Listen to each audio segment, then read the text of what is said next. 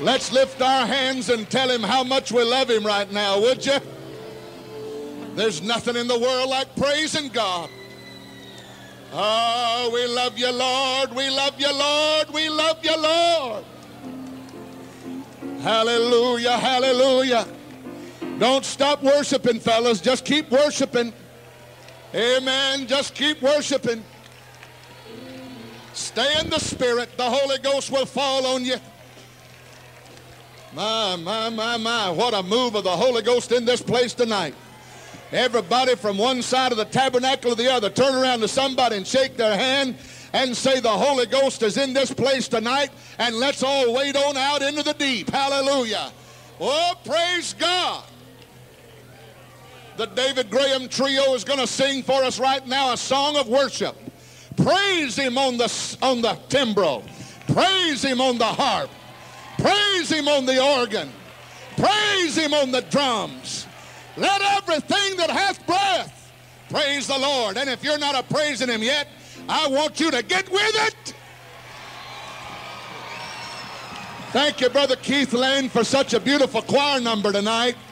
Thank you, everybody, for such a beautiful... Brother Rex Johnson, thank you for setting the stage with your beautiful leadership. Thank you, Texas District, for having a great youth camp.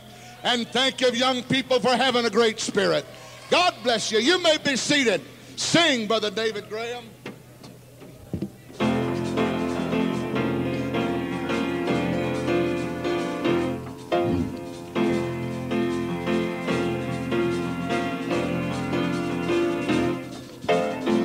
Let everything that hath breath praise the Lord.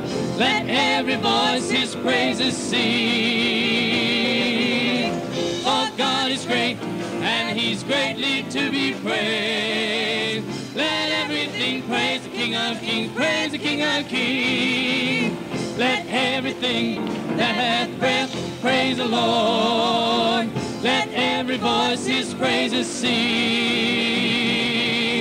For God is great, and he's greatly to be praised.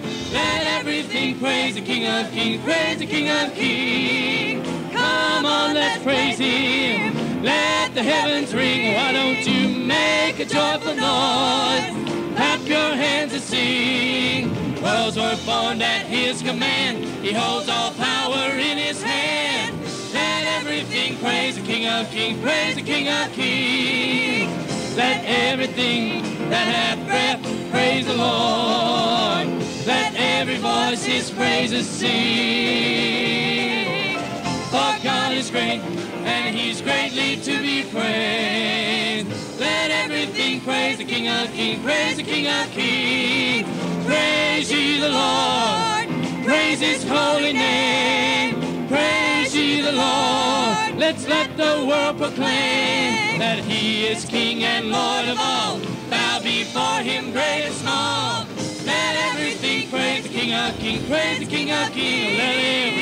Let everything that hath breath praise the Lord. Let every voice his praises sing.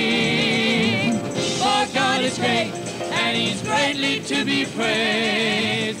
Let everything praise the King of Kings, praise the King of Kings. Praise him on the cymbal, praise him on the drum, praise him on the organ, praise him everyone. Praise him with the trumpet, praise him with the string, praise him with the tambourine, praise him everything.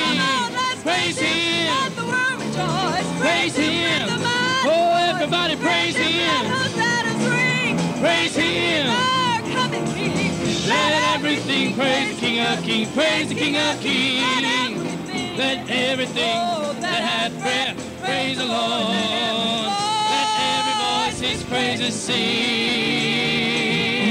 For God is great, and he's greatly to be praised. Let everything praise the King of Kings, praise the King of Kings. Praise him on the cymbals, praise him on the drum, praise him on the organ, praise him everybody. Praise him with the trumpet, praise him with the string, praise him with the tambourine, praise him everything. Praise him.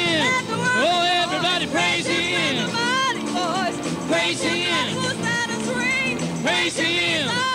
Oh, let everything praise the King of Kings, praise the King of Kings. Let everything that hath breath praise the Lord. Let every voice His praises sing. For God is great. For God is great, and He's greatly to be praised. Let everything praise the King of Kings, praise the King of Kings. Praise Him, rocks and mountains. Praise Him, land and seas. Praise Him, hills and valleys. Praise His majesty. Praise Him, every nation. Praise Him, all His hosts.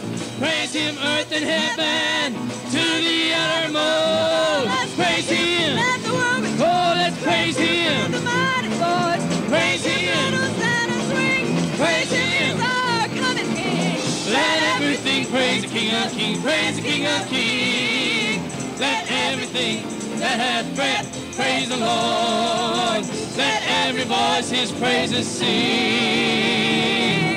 For God is great, and He's greatly to be praised. Let everything praise the King of Kings, praise the King of Kings. Come on, let's praise Him. Let the heavens ring. Why don't you make a joyful noise? Clap your hands and sing. Worlds were formed at His command. He holds all power in His hand.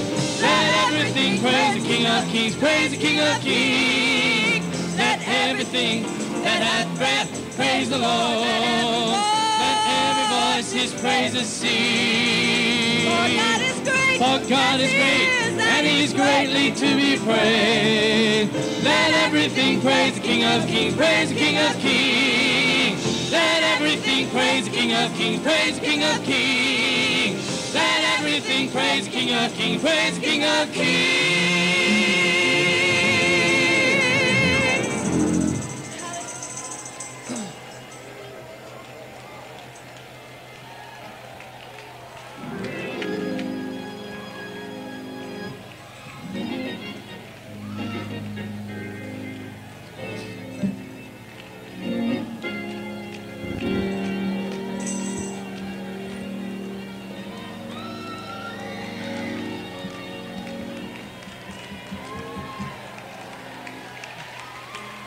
Now, if you had seen me a few days ago, perhaps you'd have thought it wasn't me.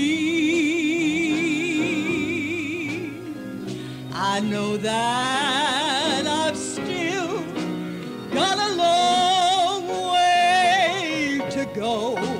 Oh, but thank God I'm not what I used to be. I've got my chance at heaven. I've got a reason to try.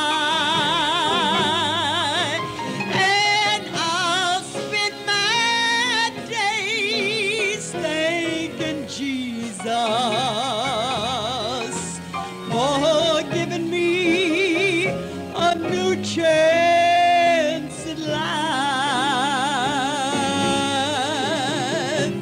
If you had seen me a few days ago, perhaps you'd have thought it wasn't me.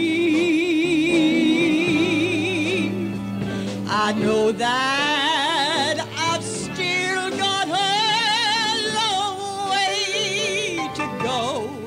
Oh, but thank God I'm not what I used to be.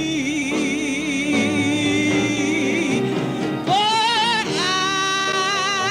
I've got my chance at heaven.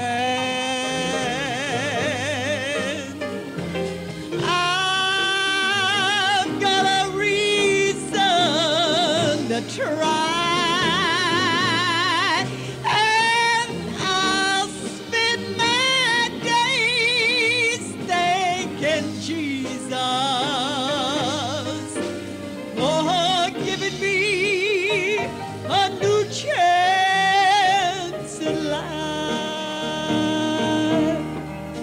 Can you remember just a few days ago? Some of you have got a long story to tell. We wouldn't even have time to hear the stories. But I wonder if you can remember back maybe a year, I don't know, maybe 6 months, maybe 2 years. But this comes to your mind tonight.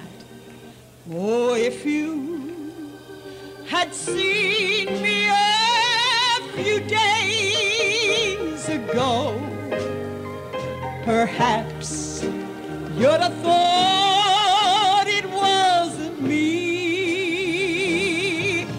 Oh, now I know that I've still got a long way to go. But I want to say, thank God I'm not what I used to be.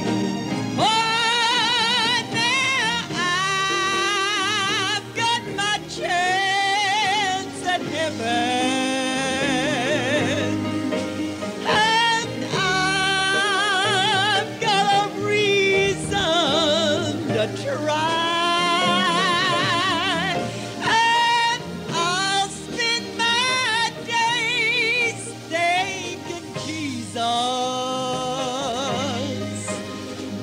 He gave me a new chance at life.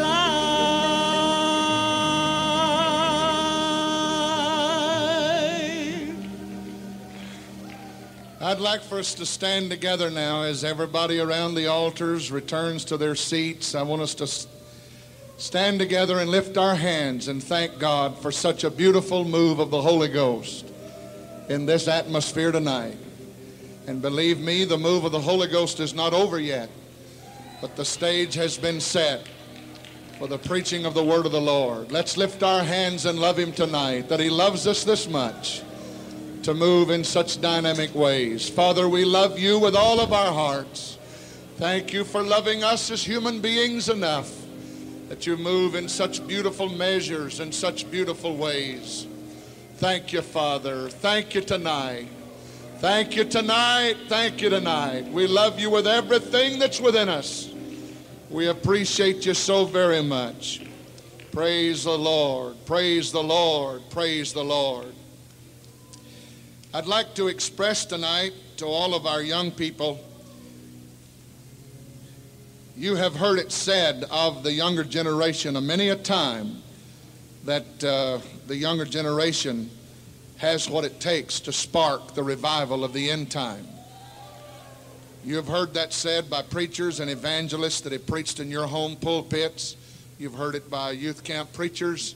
You've heard it probably as many times as you've heard anything else, talking about the potential of the younger generation.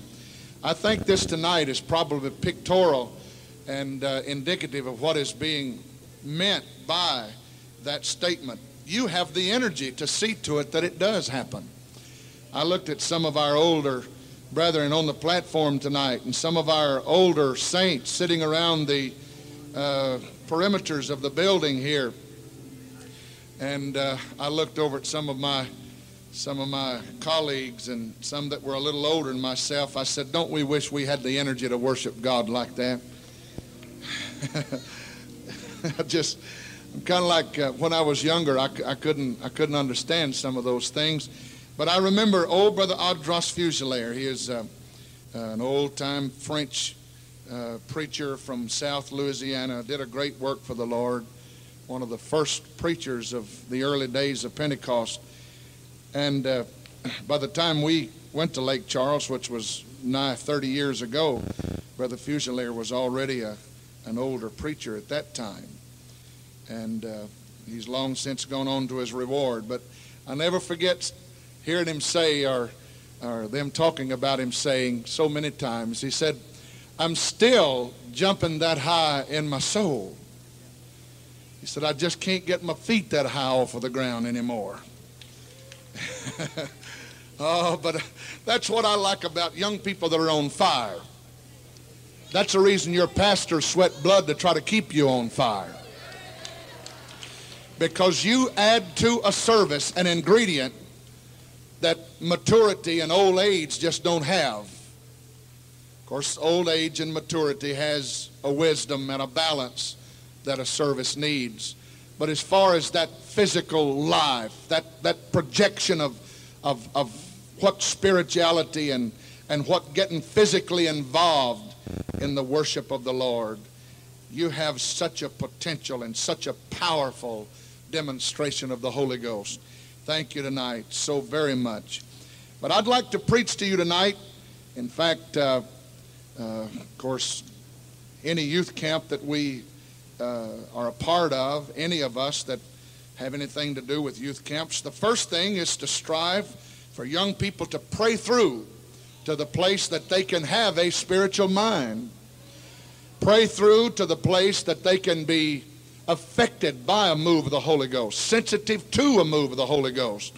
And I think you'll remember the first night, the response, as I said last night, was just, it was 2 or 3 rows deep, and that was it. And the rest of you just kind of stood there, you know, because you came from different places, different situations. Your mind was torn. It took you a while to get to youth camp. You were here in your body long before you got here in your heart and your spirit. But I think most of you have just about arrived now. There's a few on the back rows that haven't gotten here yet, but they're on their way. In fact, they're knocking at the door now. But we strive to get you into that frame of mind, into that spiritual frame of mind, that you can be sensitive to the Holy Ghost, that the Holy Ghost can have its way with you, that you can learn, that you can feel, that you can know what it is, that beautiful golden moment of surrender when you just let it all happen in the Holy Ghost. Well, that's wonderful and good. But then the next thing we begin to strive for is that while you are in that broken, while the fallow ground of your soul is tenderized, the plowing has been done, then the next thing is to try to put something in you at that point that will not just cause you to have a shout while you are at youth camp and while the choir is singing and while the leaders of the service and the preacher is up here. You admire and you love them so very much because of the setting and all of this. And I'm so happy that you can shout and you can run the aisles and you can talk in tongues in this atmosphere. But I'm fixing to preach to you something that if you'll hear what I'm saying, it'll give you a shout next week. It'll give you a shout next month. It'll give you a shout next year. Oh, hallelujah. You see, we have to have these kind of services to get you off a dead center. We have to have these services to get you in the frame of mind and into an atmosphere that you can let God do something for you. But this week is not the ultimate. This week is only a means to an end. You don't live for God just coming to youth camp a week out of a year. You come to youth camp a week out of a year to live for God the rest of the year. That's what I want. That's what I'm going to be preaching to you tonight. Now, I'd love to sing. I'd love to sing. I got a umpteen dozen songs I'd love to sing. But there ain't no time for singing right now. Time for some preaching.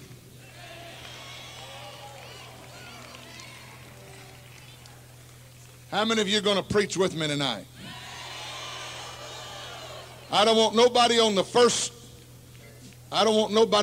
15 rows to say anything when I ask this next question. I want the ones on the back 6 rows. I want you to answer this. How many of you are going to help me preach tonight?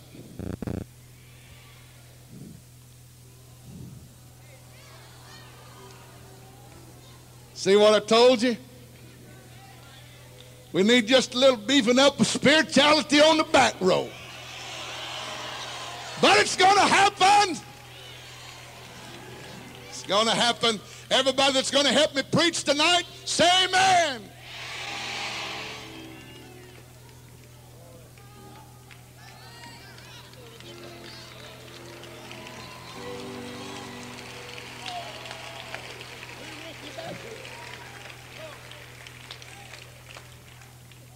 Has anybody got a clock?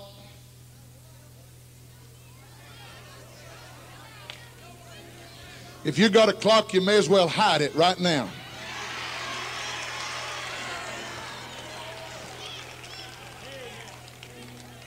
And if you're going to grumble and gripe because I preached an hour and a half, you may as well go on home right now.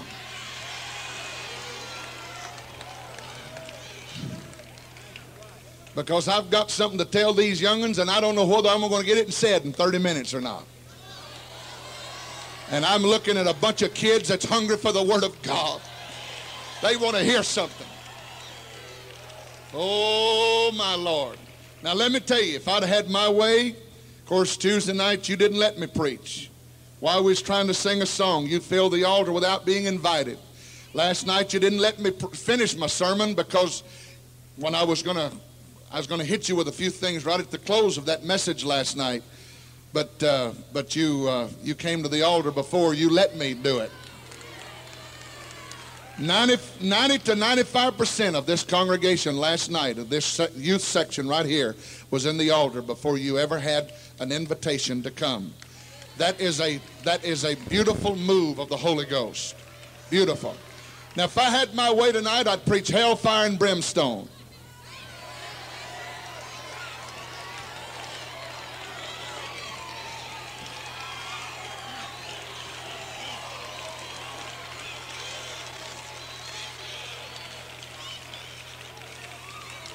If I had the ability to do it, I'd shake you over hell to where everything that's not ready to meet God would leave here. If you wasn't praying and talking in tongues, you'd be so scared your teeth would be chattered.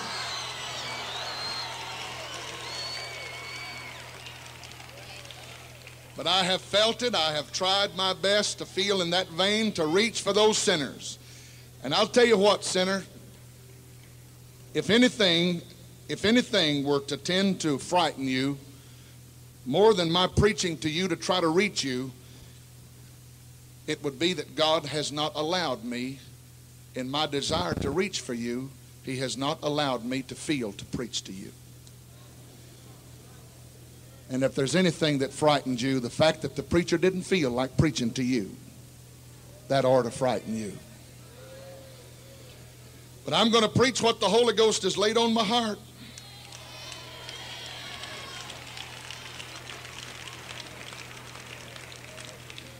In 1 Peter, the very first chapter, I want to read, and I'll read several verses here and give you start with the first verse of the first chapter. Peter, an apostle of Jesus Christ, to the strangers scattered throughout Pontus, Galatia, Cappadocia, Asia, Bithynia, elect according to the foreknowledge of God the Father, through sanctification of the Spirit, unto obedience and sprinkling of the blood of Jesus Christ, grace unto you and peace be multiplied. Blessed be the God and Father of our Lord Jesus Christ, which according to His abundant mercy hath begotten us again unto a lively hope, by the resurrection of Jesus Christ from the dead, to an inheritance incorruptible and undefiled, and that fadeth not away, reserved in heaven for you, who are kept by the power of God through faith unto salvation, ready to be revealed in the last time, wherein ye greatly rejoice, though now for a season, if need be, ye are in heaviness through manifold temptations, that the trial of your faith, being much more precious than of gold that perisheth, though it be tried with fire, might be found unto praise and honor and glory at the appearing of Jesus Christ, whom having not seen ye love, in whom, though now ye see Him not, yet believing, ye rejoice with joy unspeakable and full of glory. Receiving the end of your faith, even the salvation of your soul.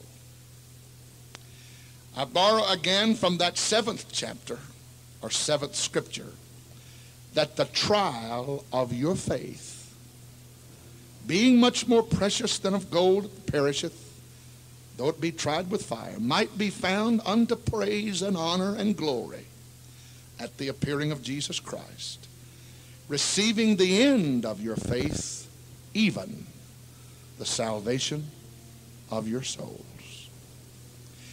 I turn now to James, the 1st chapter, and I want to read there the 2nd and 3rd verse. My brethren, count it all joy when ye fall into divers temptations, knowing this, that the trying of your faith worketh patience. If any of you lack wisdom, let him ask of God, that giveth to all men liberally, and upbraideth not, and it shall be given unto him.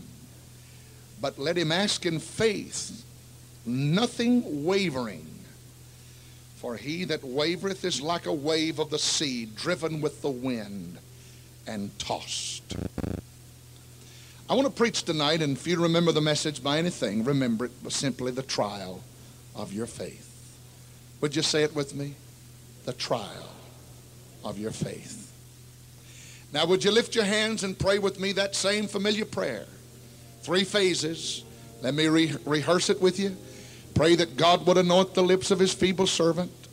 Pray that he would anoint the ears of the hearers, and that he would melt our hearts together in his presence to receive the word of God. Would you lift your hands everywhere in the building, and let's pray that prayer tonight. Oh God, we need you so very desperately in this hour. Thank you for the beauty of your presence. Thank you for the beauty of your spirit. Thank you tonight for what you have already done and for what you are going to do. And I pray for that holy anointing upon the lips of your feeble servant tonight. Anoint the ears of the people in this building and melt our hearts together in the presence of God. For we ask it in the name of Jesus Christ, and we ask it for your glory and for your honor. And everybody say amen. Now, are you going to sleep on me? I don't know whether you didn't realize the necessity of prayer before you hear the word of God, or whether you just feel like you've done all the praying you need to do and you're ready to hear it without praying. But your prayer was not nearly as boisterous as your praise. Let's humbly lift our hands and say, God, anoint me to hear your word tonight, would you? All right. That sounds a whole lot better. Thank God. Anoint us to hear your word, Lord. In Jesus' name, in Jesus' name, in Jesus' name. Hallelujah. Hallelujah. Hallelujah. Hallelujah. Hallelujah. Hallelujah.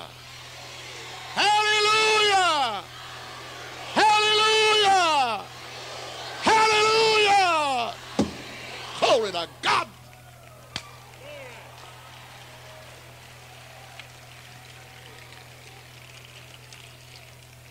My God, I believe there's some preachers in this congregation. You can sit down. And anytime you want to stand back up and preach with me, you stand right back up. Now, I don't have written down on a piece of paper what I'm supposed to say here tonight. I've got a bunch of things are rolling over in my heart. And I've got some things that's passed through my mind that I just hope to God he'll bring back to quicken to my mind again. But I want to tell you, if the Holy Ghost will help me tonight, I'm not going to pull no punches with you. I'm going to tell it like it is. Whether you like it or whether you don't like it, whether you agree with it or whether you don't agree with it, I'm still going to preach it like it is tonight. Amen. Amen. Hallelujah to God. Hallelujah to God. Everybody on the outside section that feels the Holy Ghost in this place tonight, would you say hallelujah? Don't that sound beautiful?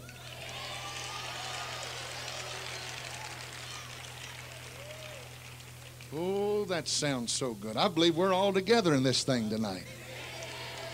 I really believe that. Now,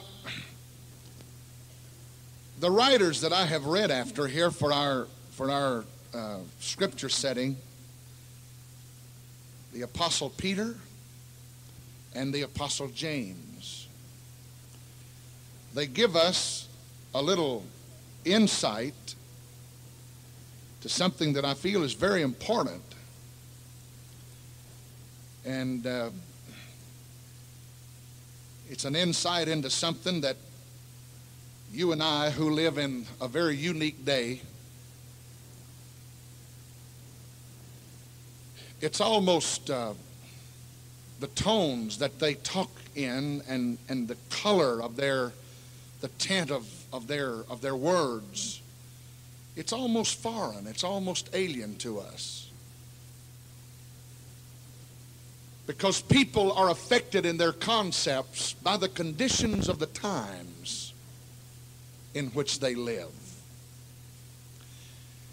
And just as a matter of a little foundation here tonight, you and I are living in probably the most carefree, the most trouble-free hour that humanity as just people. Now, I'm not talking about wars and all of these things. I'm talking about the actual extracting of energy to cope with life. You and I live in perhaps the most easy hour that any human being has ever lived in since the foundations of the world. 90% or 95% of all inventions have happened within the last 50 years. The conveniences that you and I are so accustomed to tonight have not even been known to 90% or 95% of the peoples that have lived on the face of the earth since Adam. You and I know the conveniences. We know, in fact, we are spoiled by all of these things. Automation, the automobile, jet airplane, electricity, every convenience that you and I know tonight. And actually, it has taken the energies that it takes to cope with life. We have so much more energy that we can devote to recreation and relaxation and fun and all of these things, because if you ever just took a little thought trip down the trails of yesterday to find out what people did before they had a car to drive, what they did before they had running water, what they did before they had washing machines and dryers, and what they did before they had can openers, and what they had before they even had cans, and what they had before they had all of this. When you go to looking at the time that's consumed and the energy that's consumed in just hammering out a living. You've got people sitting on our platform tonight. They didn't have time to spend a lot of energies nor time, either one, in doing the things that it took just to live. They had to grow their crops. They had to can their crops. Everything about life was. But you and I we're the products of such an hour of ease as far as the energy that is required and expended for actual living and coping with life. We have so much energy and so much time on our hand until we are not only are we the most petted and pampered generation of human being that's ever lived, we are the most frustrated generation of people that have ever lived. Now, there's a reason for it all. There's a reason for it all.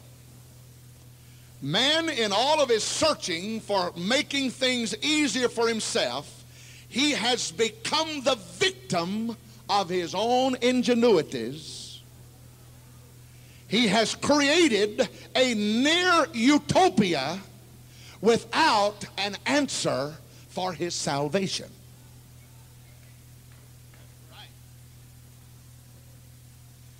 Man has almost created a heaven here on earth, but he has not been able to figure out the answer to the cry of his soul.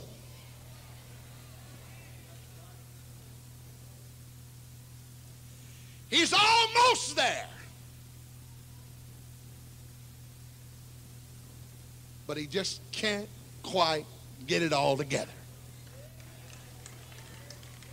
He's got the physical part of it worked out, but he hadn't been able to quiet the cry of the soul. He's got the answer to the physical requirement of expended energy, but he has not been able to reach to wherever that cry of his heart was, to get a hold of whatever that is in here that won't be quieted.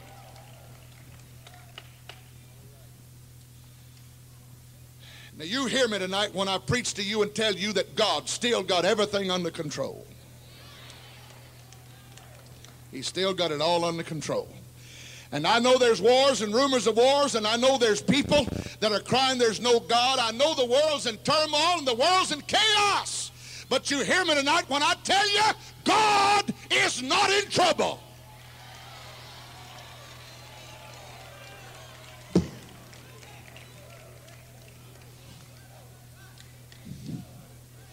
God is not in trouble. He still sits on the circles of the earth, and he still calls the shots. He still tells the day star when to shine. He still tells the night star when to go to bed. He still tells the wind when to blow. He still calls the shots, and he always will.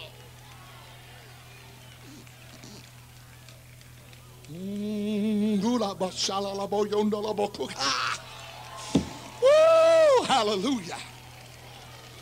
You just pardon me while I have myself a little spell.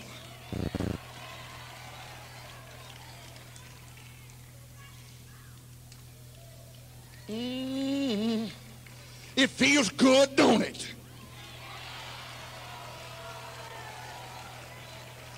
Woo, hallelujah.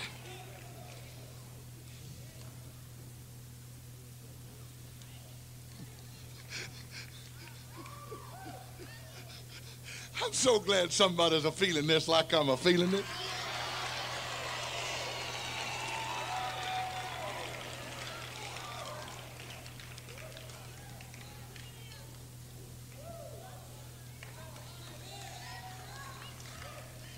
But you see, if we're not real careful, this hour of luxury, this hour of ease, this hour of near nothing as far as personal buffeting is concerned, we'll let this get a hold of us in that we just kind of get a little idea that life is supposed to all be smooth sailing.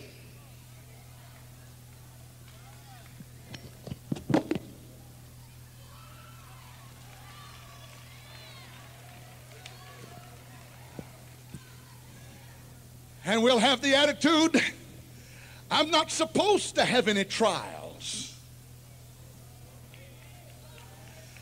I'm not supposed to have any troubles.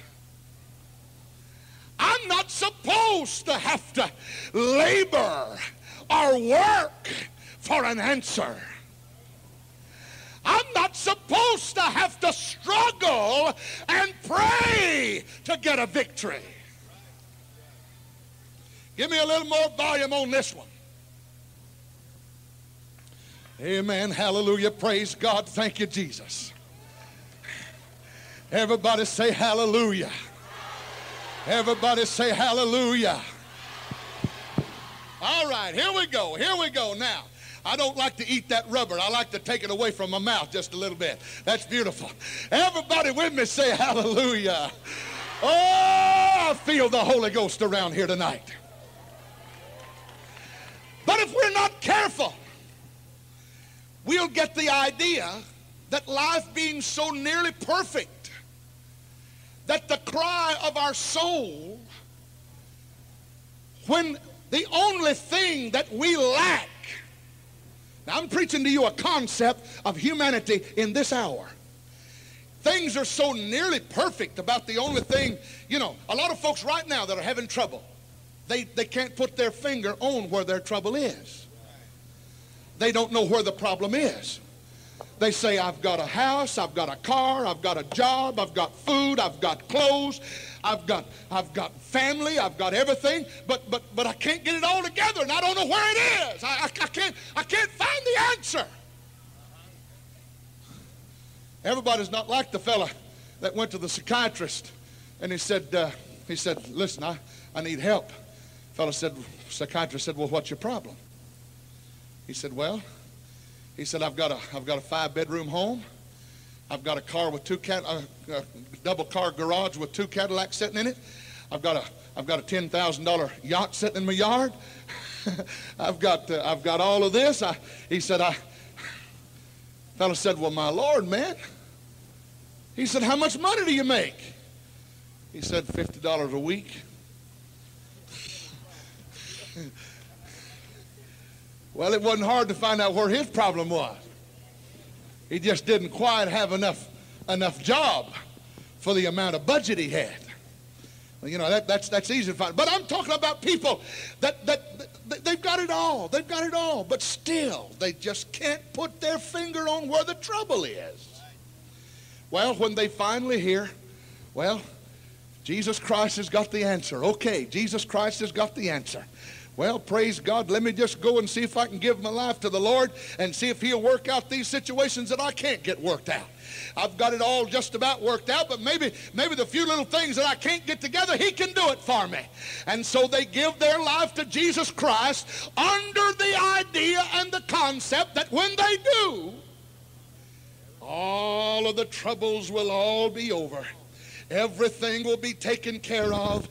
I won't hardly be a human being anymore. I'll be an angelic creature walking around on a cloud, as it were, and I won't have to worry about living. I won't have to worry about struggling. I won't have to worry about this, and I won't have to worry about that. But I want to tell you tonight, friend of mine, Jesus Christ does not save you to put you in a heaven here on this earth. He did not save you to take you out of the conflict. He does not save you to take you out of the trial. He saves you for a reason. He saves you for a purpose.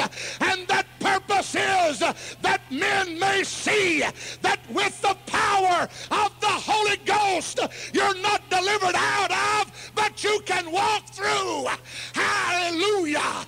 Every trial, every situation, and every temptation.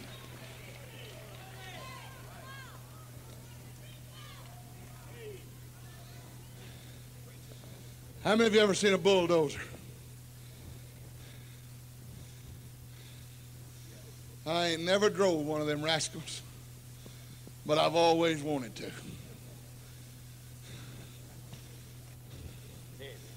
I've driven down the road and looked off to the side and see them hills. I'd say, I wish I had a bulldozer. I'd teach them here.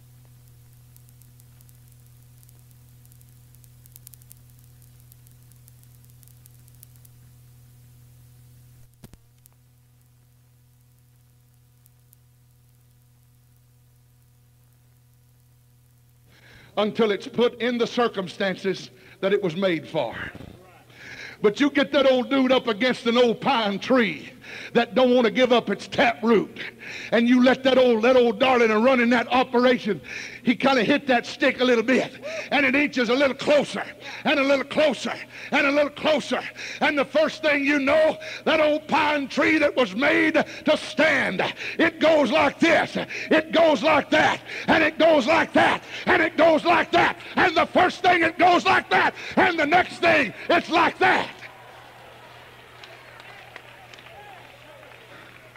What brought the beauty out of the bulldozer? When it was put to the test for what it was made to do.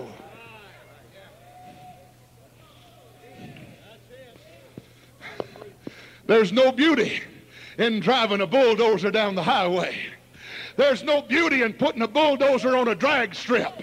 There's no beauty in running a bulldozer across a piece of ground that's got lawn and grass growing everywhere. That's not where the beauty is. But you put her to the test. You put it up against the object that it's supposed to move, and let that power go to generating. And that power pushes down the obstruction. That's where the beauty comes in.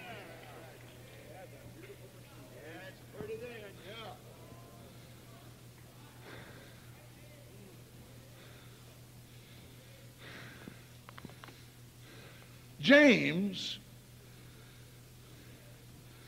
says, count it all joy when you enter into diverse temptations.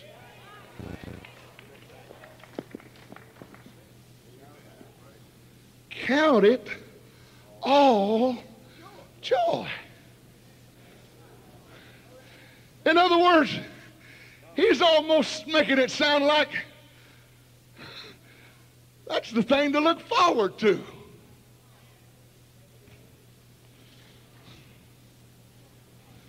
Well, that's not the concept that a lot of people I've had some dealings with in this hour have about living for God. I'm counseling people every once in a while that come to me and say, well, bless God, I thought when I got in the church I wasn't going to have no more trouble.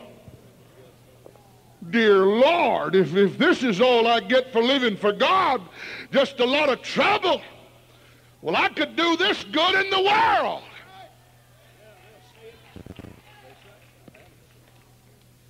Now that kind of sounds stupid, don't it?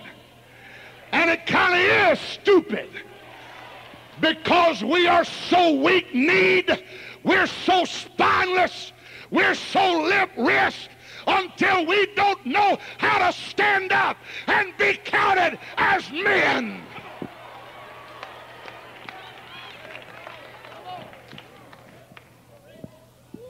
Our attitude about trials is rotten. Do you hear what I'm saying? I said our attitude about trials is rotten.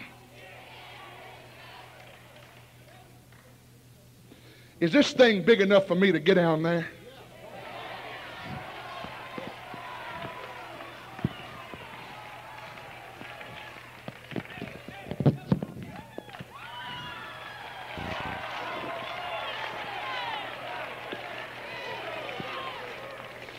Honey, I got to get off of the bow of that ship and get out here in the water, will you? Oh, hallelujah.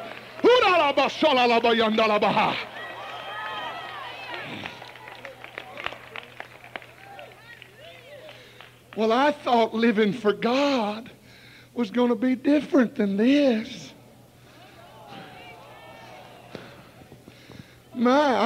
I've been having a lot of trials lately. And I guess if the Lord loved me, I wouldn't have any trials, would I? Come on, brother pastor, help me out. The other day I had to pray 10 minutes. Well, you can't imagine. I walked in the classroom and somebody grinned at me. because I had long hair. It just hurt my feelings so bad.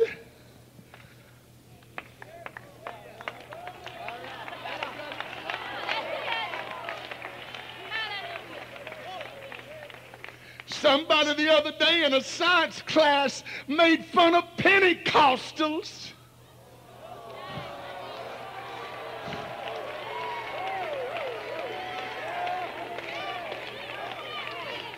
I tell you, it just almost offended me so bad I couldn't hold up my head, because somebody asked me the other day, I don't know why they're always picking on me. They asked me the other day, how come you folks don't cut your hair?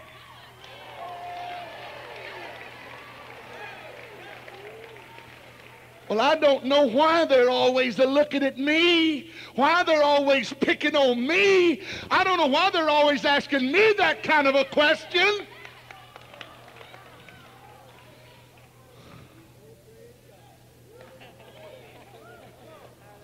You poor little old darling. Somebody hungry wanting to know what church you go to, and you take it as a personal affront.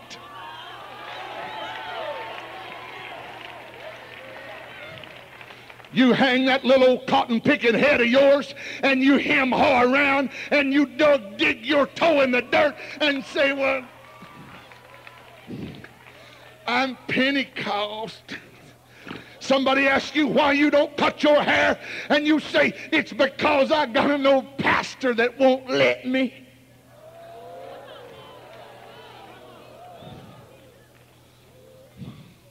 How come you don't go to movies? How come you don't have a television set? How come you don't wear jewelry? How come you don't use dope? How come you don't do this? How come you don't do that?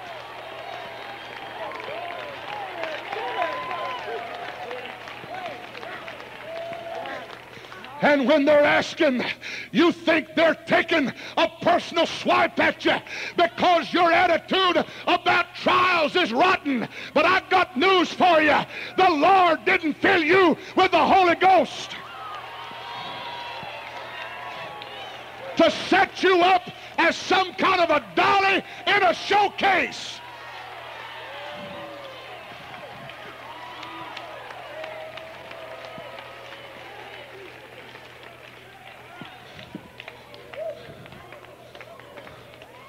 I said he didn't give you the Holy Ghost to set you up as some dolly in a showcase.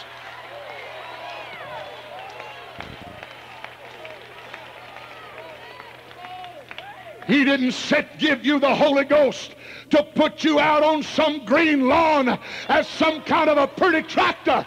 The Holy Ghost is in you to give you power over every obstacle, every foe, every devil.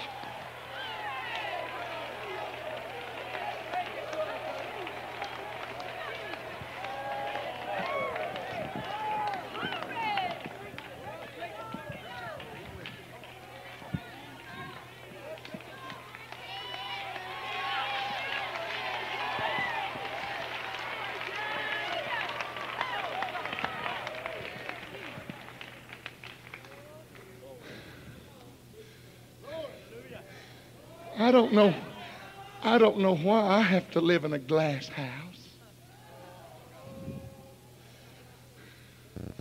Everybody's always watching me. Why is everybody always watching me? I have to do everything just right. I have to do everything just fine. I have to do everything, or they're always throwing rocks at me. I just feel so bad. I'm just so looked at and I'm so persecuted. You weak-kneed, spineless jellyfish.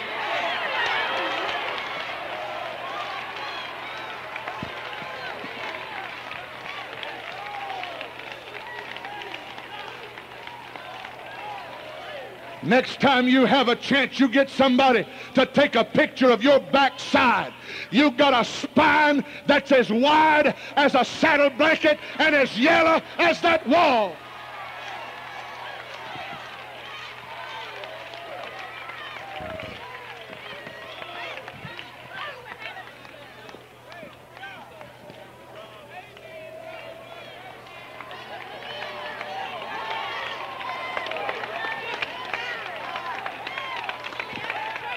In case some of you are wondering, I'm preaching to you.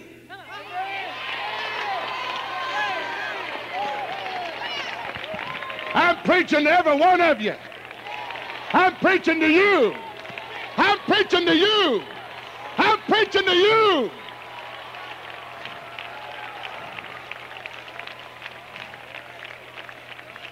If you can't stand up against a little temptation, and if you can't stand up against a little force and a little walls, you're a sissy.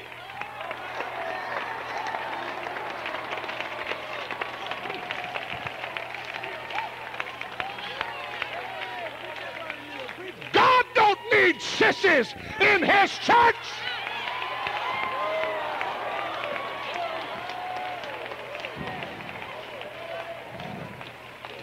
I think that's one thing that's happening now. There's a little turnover going on because God's tired of some sissies.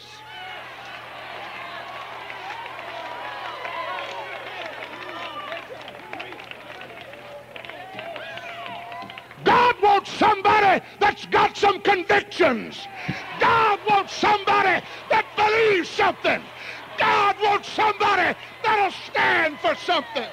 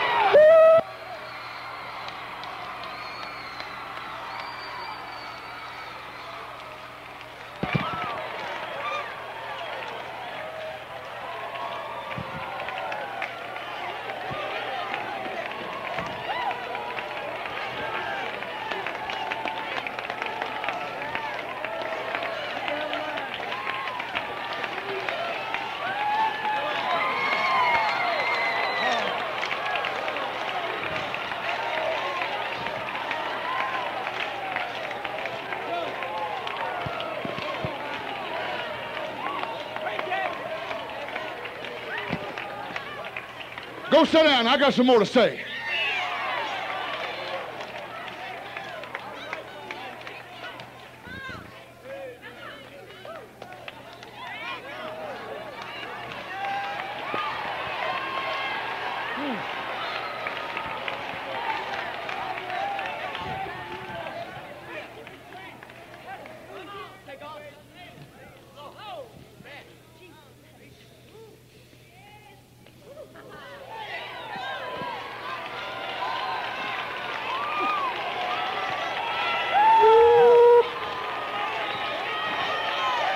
I don't know what y'all are doing over there, but I'm having fun.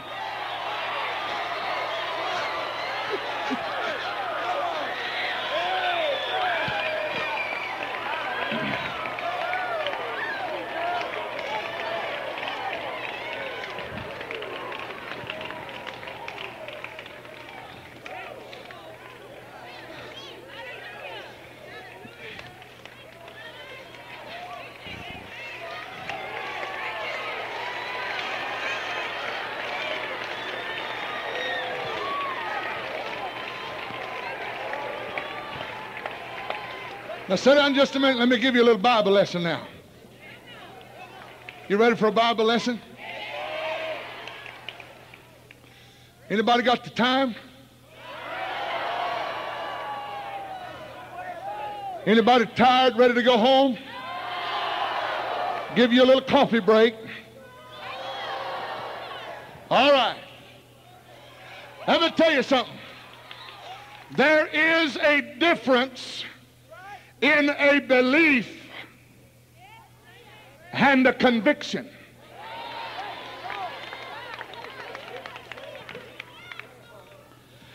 It's too easy anymore for somebody to say, I believe that. Oh, yes, preacher. Tell it like you want to tell it. I'll believe it. But when they get out away from the heat of the service and the anointing of the message and the influence of the presence of the pastor, they don't have enough guts to stand for what they believe.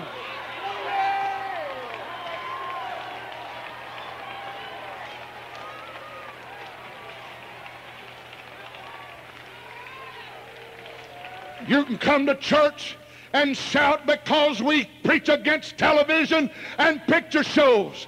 And then when you get out there where the darkness is, you turn one on and look at it.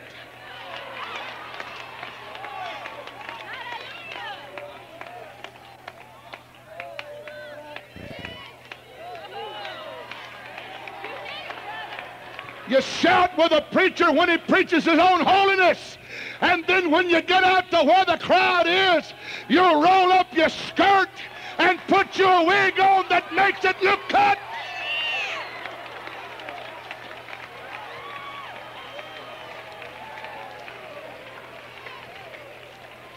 Do you want me to tell you what that kind of a spirit is? It's old-fashioned hypocrite.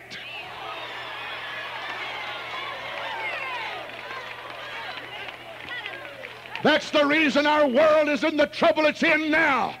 We can say we believe one thing when the Holy Ghost is a-moving, and when we get off out yonder, we prove something else by our actions, and God hates it.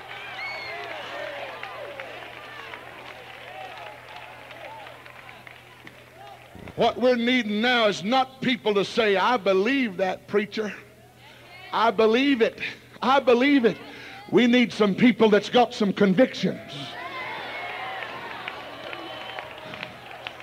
Now let me tell you what a belief is. Let me tell you what a belief is. Just you don't have to go back and forth. Just go ahead and sit right where you are. Sit down. It's all right. Y'all taking up too much time going back to find your seat.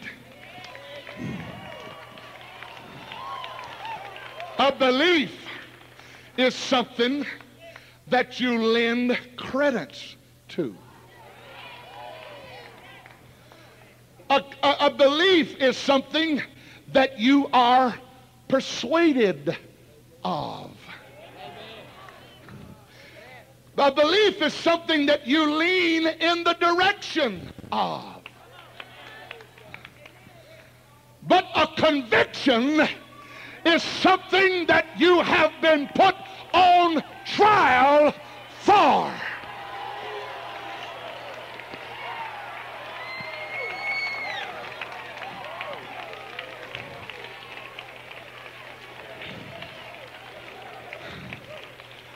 I know believing is the first step that leads toward God. But you hear me tonight, it's a lie from the pits of hell that believing constitutes salvation.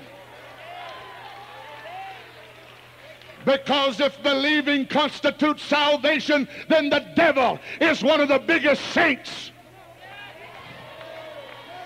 Because the book says he believes. He even believes so much that he trembles.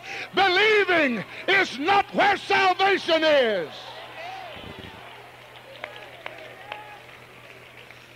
A lot of people say, when I believed, that was it. I don't have to do nothing else. Did you know there is one of your mainline denominations? In fact, it's been in the paper a whole lot here the last couple of 3 days because of their convention trying to elect a president. And you know what the doctrine of that church is? The doctrine of that church says that if you ever say, I believe on the Lord Jesus Christ, you are saved eternally. If you ever say, I believe on the Lord Jesus Christ, it don't matter what you do after that. You are saved.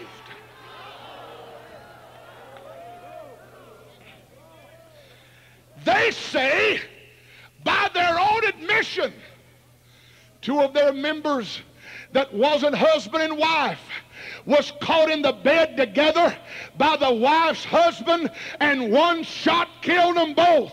But the preacher preached them both into heaven because he said the blood that once covered their sin covered yesterday, today, and tomorrow.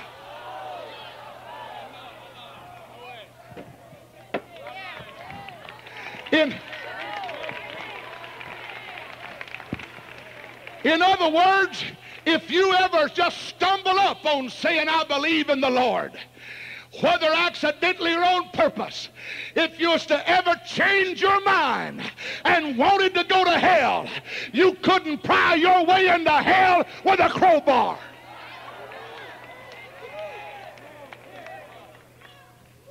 That don't sound like my book. That don't sound like the Bible I read out of.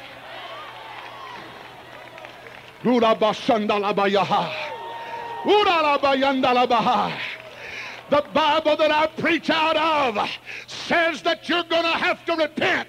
You're going to have to be baptized in Jesus' name.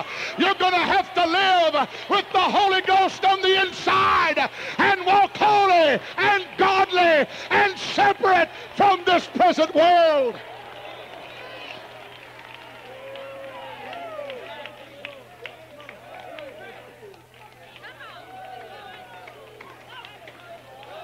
You can say what you believe until you're blue in the face.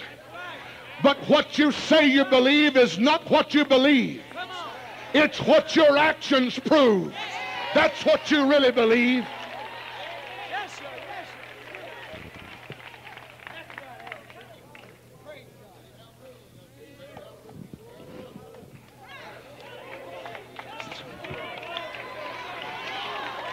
I believe it, Brother Pastor. Tell it, Brother Pastor. I believe in holiness. I believe in holiness. I believe in Jesus' name. I believe in all of these things. I can shout with the best of them when I'm at church. But what I want to know is, what do you do when you get out there in the courtroom of human observation?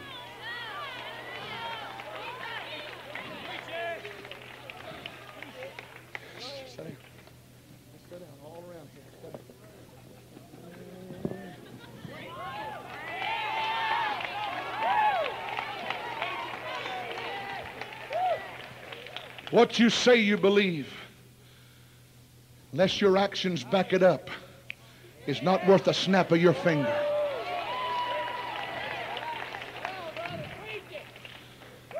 But after you say, I believe it, brother, when the preachers are preaching it, and then when you get out there where the courtroom of human observation puts you on trial, and they say, all right, now, tell us, prove to us what you believe. It's when you have been tried and the jury finds you guilty. That's when you have been convicted.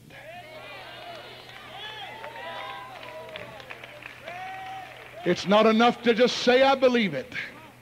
But when you get out there and they try you for it and you come out guilty, that's...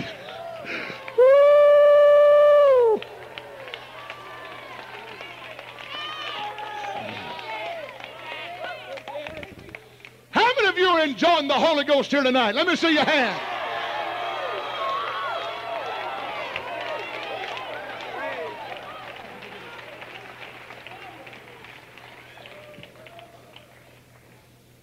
You see that old gray-haired dad of mine sitting on the platform tonight?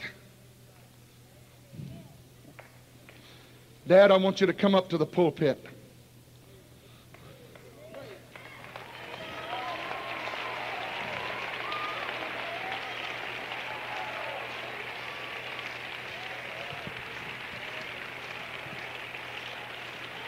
One of the greatest old darlings I've ever known. He's not just big in stature, he's big in spirit. As a 17-year-old boy, his dad was a deacon of a certain church.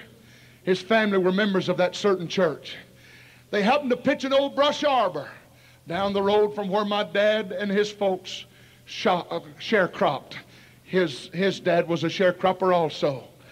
And that old Brush Arbor, Dad had a way as a 17-year-old boy when he got through with his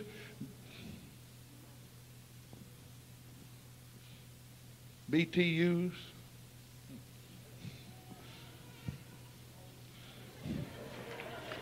All of his training. There was still something hungry down here.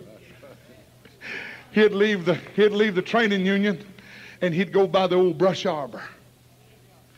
And he'd listen to what there's a saying.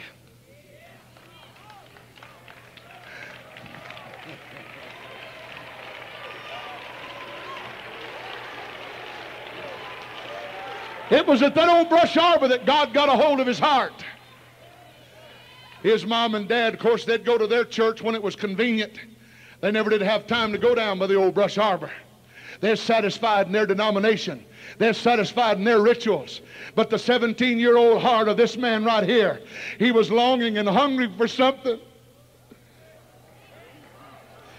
Finally, my grandpa realized that there was something about my dad that was getting hooked down at that old Brush Arbor. Because one night my dad walked in. Dad had been to that Brush Arbor, and his testimony was, he said, when those people said hallelujah, he said it sounded like you could have heard it for 10 miles. He said one night on the way home, he got down in the middle of the old gravel road. He said, God, if them people can say hallelujah and get that much out of it, he said, I'm supposed to have religion just like they do, and I can do the same thing.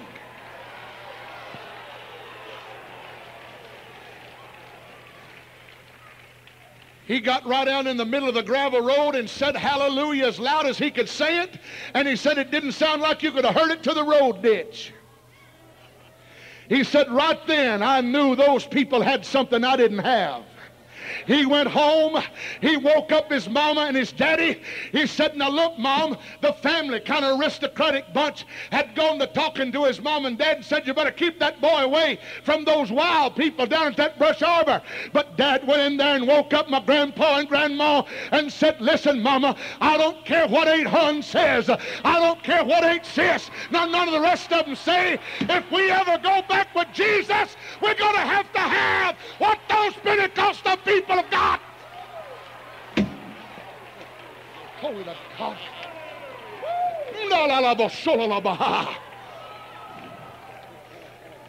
My grandfather knew that my daddy, his 17-year-old son, was hooked down at that Brush Arbor.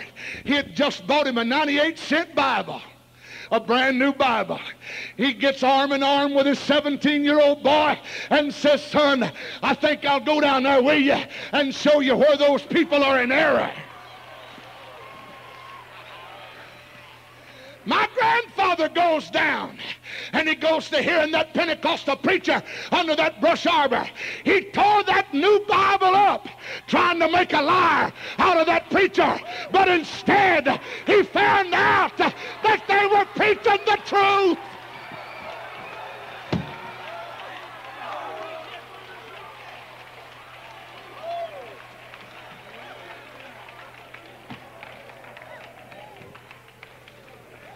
So now, it's not just that 17-year-old boy, but he won his mother, his daddy, all of his sisters, his brother, now his son, now his grandson, now his granddaughter. You think I would have let this go? Not on your life. I've got a heritage. I've got a heritage. I've got a heritage.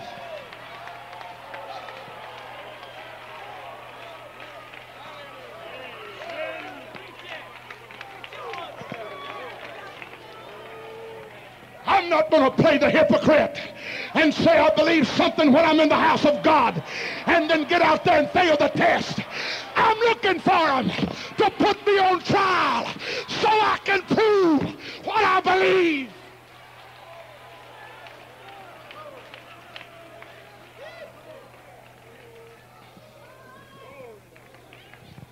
Count it all joy.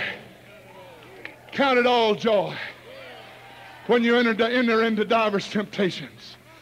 Because when you say, That's all you got is empty words.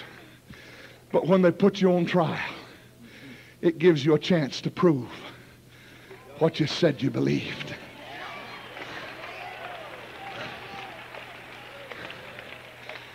I want some convictions. I don't want just believing. I want some convictions. I want to have some convictions in my showcase. I want to have some convictions. Hallelujah.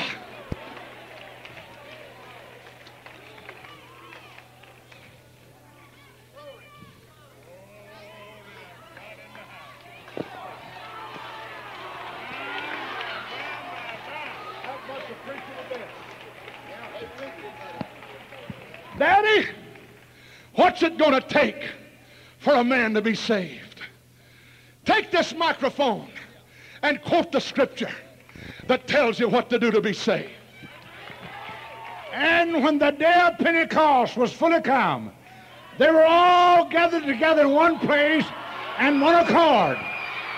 Then suddenly there came a sound from heaven as of a rushing mighty wind, and it filled all the house where they were sitting. Cloven tongues like the fire set upon each of them, and they were all filled with the Holy Ghost and began to speak with other tongues as the Spirit gave them the utterance.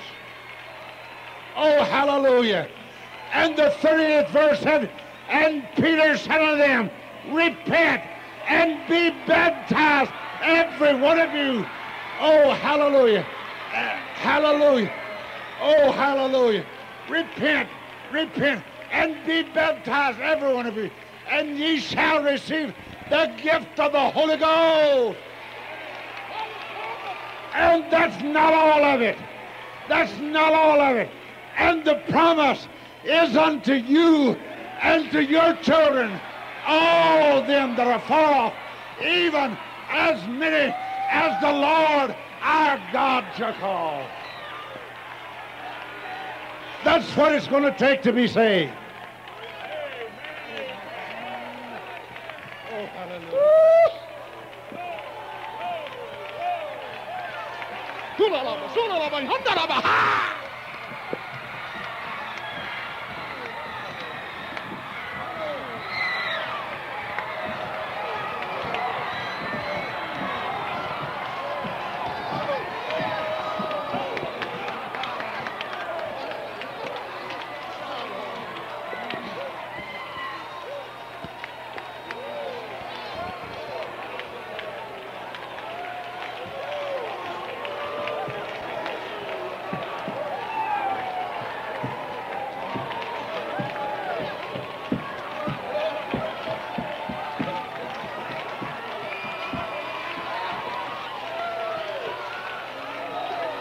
Could fall on you right now. Receive the Holy Ghost.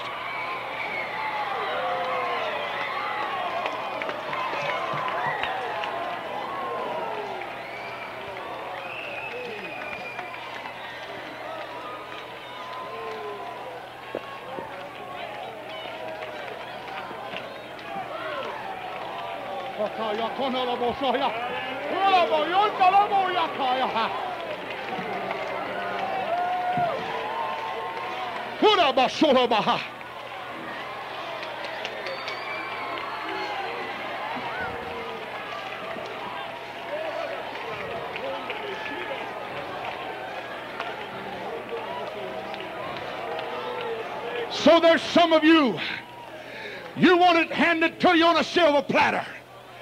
You don't want to have to fight for it. You don't want to have to stand up for nothing. You don't want to have to buffet the world. You don't want to have convictions. You don't want to have to pray. You don't want to have to fast. You don't want to have to talk in tongues and stay spiritual. What I'm preaching to you tonight, it's time for you to either put up or shut up.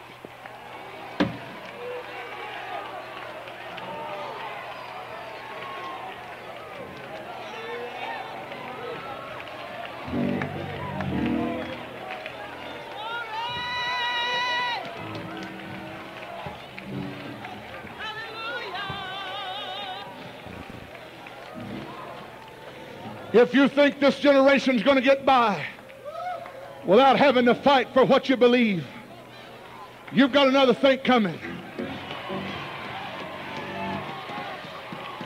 When you've had those that have blazed the trail before you, that had to lay their reputation on the line. There's Brother Melvin Spears and Sister Spears. I couldn't help but weep my eyes out the other night when I saw that darling. Brother Spears was on one side and Sister Spears on the other. I called Sister Johnson over. I said, Sister Johnson, look at that old mother in Israel. Look at her. She was standing there. She didn't have a boy in the altar. She didn't have a girl in the altar. She didn't have a grandchild in the altar. But she was standing there weeping, tears streaming down her face. She was walking from one to another. I said, Sister Johnson, what does it mean to her to be standing up around this altar weeping and crying like that? It didn't mean nothing except that she had a cause, that she wanted some young people to get in their heart like she got it in hers one day.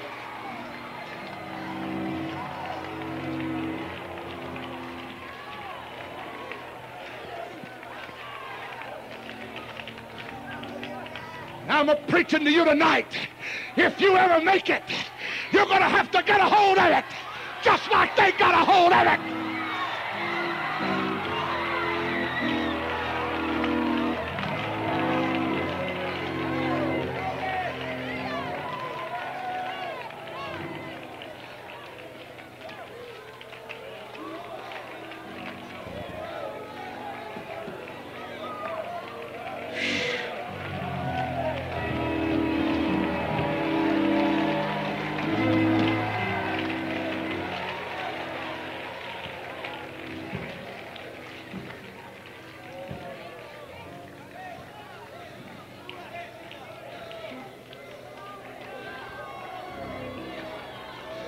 There's so many things I'd like to preach tonight.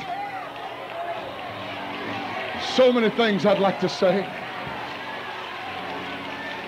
But everywhere in the building, let's lift our hands and love Him tonight for the truth.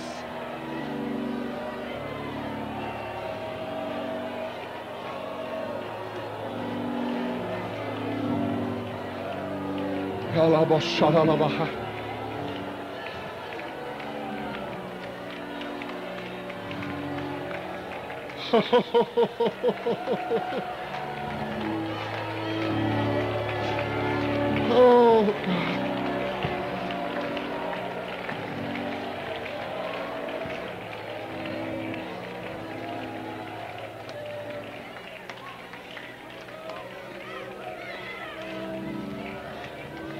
I don't know why I feel impressed to tell you this in closing,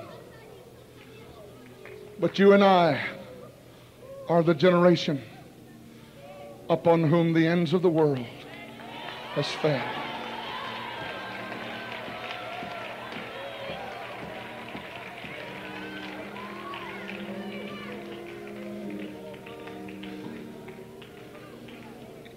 If you'll get a hold of it, if you'll apprehend it like it apprehends you, there'll be no separation. Paul said, for I am persuaded that neither height nor depth, principalities nor powers, things present nor things to come, things in heaven or in hell, I am persuaded that nothing shall be able to separate me from the love, from the love.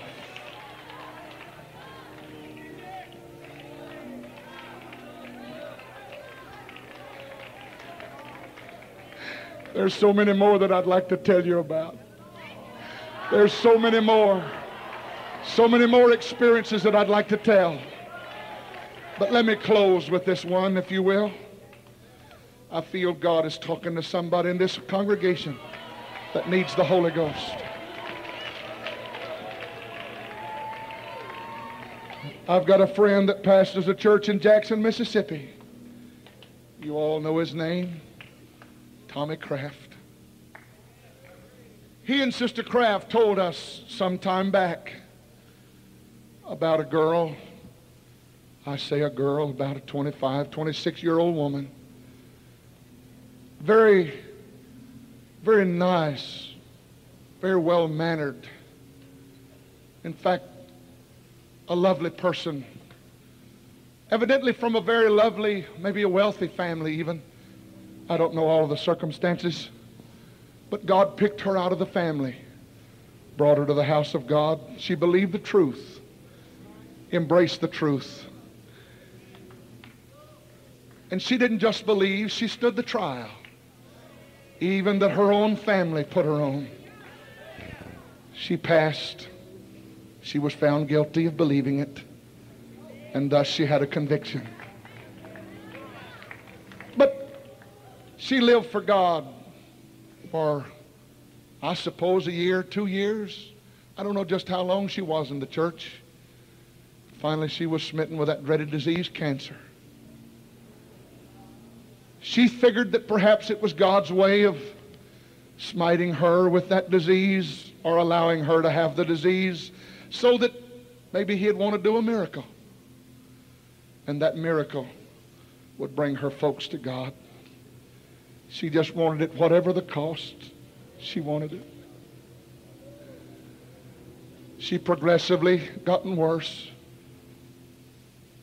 until finally she was hospitalized with that dreaded disease. She lived in hopes she'd have her pastor and her pastor's wife there as often as she could, praying with her at the bedside of the hospital, praying and believing God for a miracle. But somehow the miracle that she was looking for never did quite come the way she thought it would. She would skirt the brink of death, and then she would come back. Skirt the brink of death and come back. And finally, it's been about a month ago, I guess now. Her name is Helen Packer. Helen was in the hospital room for her final time. The disease was taking its toll. As far as what you could see with the natural eye, it looked like that perhaps God had maybe forgotten.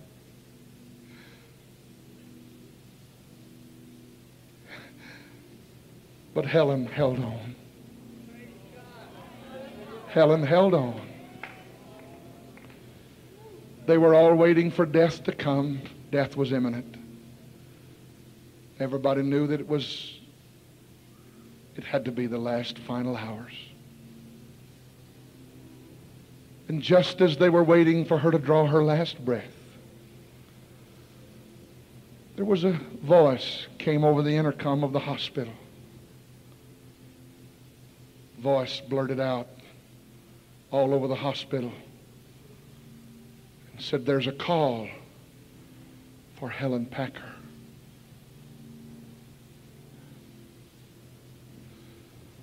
The family, the people in the room looked around because they knew that anybody that knew Helen Packer knew that she was dying. Couldn't talk on a phone. They were stunned. Finally, somebody left the room. They go downstairs to the switchboard to talk to the operator. Operator, where did the call come from? She says, "I don't know that, sir. I don't have a number. They didn't leave a number. But I do have a little piece of paper. They left a message." She handed the piece of paper. The message says, "Tell Helen Packer her ride is on the way."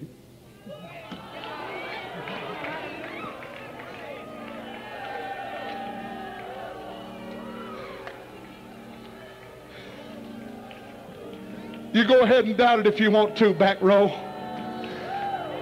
Mr. Tough Boy, Go ahead and doubt it if you want to. Those of you that don't have the guts to stand up for anything, go ahead and doubt it if you want to. But I'm serving notice to those of you that's in here tonight. The Holy Ghost tells me your ride's on the way. Your ride's on the way. Those of you that want the Holy Ghost, those of you that are not ready to meet God, you've been weak-kneed, you've been spineless, you haven't lived for God like you should. I want you to make your way down to this altar right now, and let's let some of these that have the Holy Ghost pray you through right quick. God bless you, Sister Joan. Sing a song. Those of you that want to pray, come on, let's pray. Get somebody by the arm. Get them by the hand. Drag them down here to this altar. Let's pray them through tonight. The Holy Ghost is a-moving. The Holy Ghost is a-moving.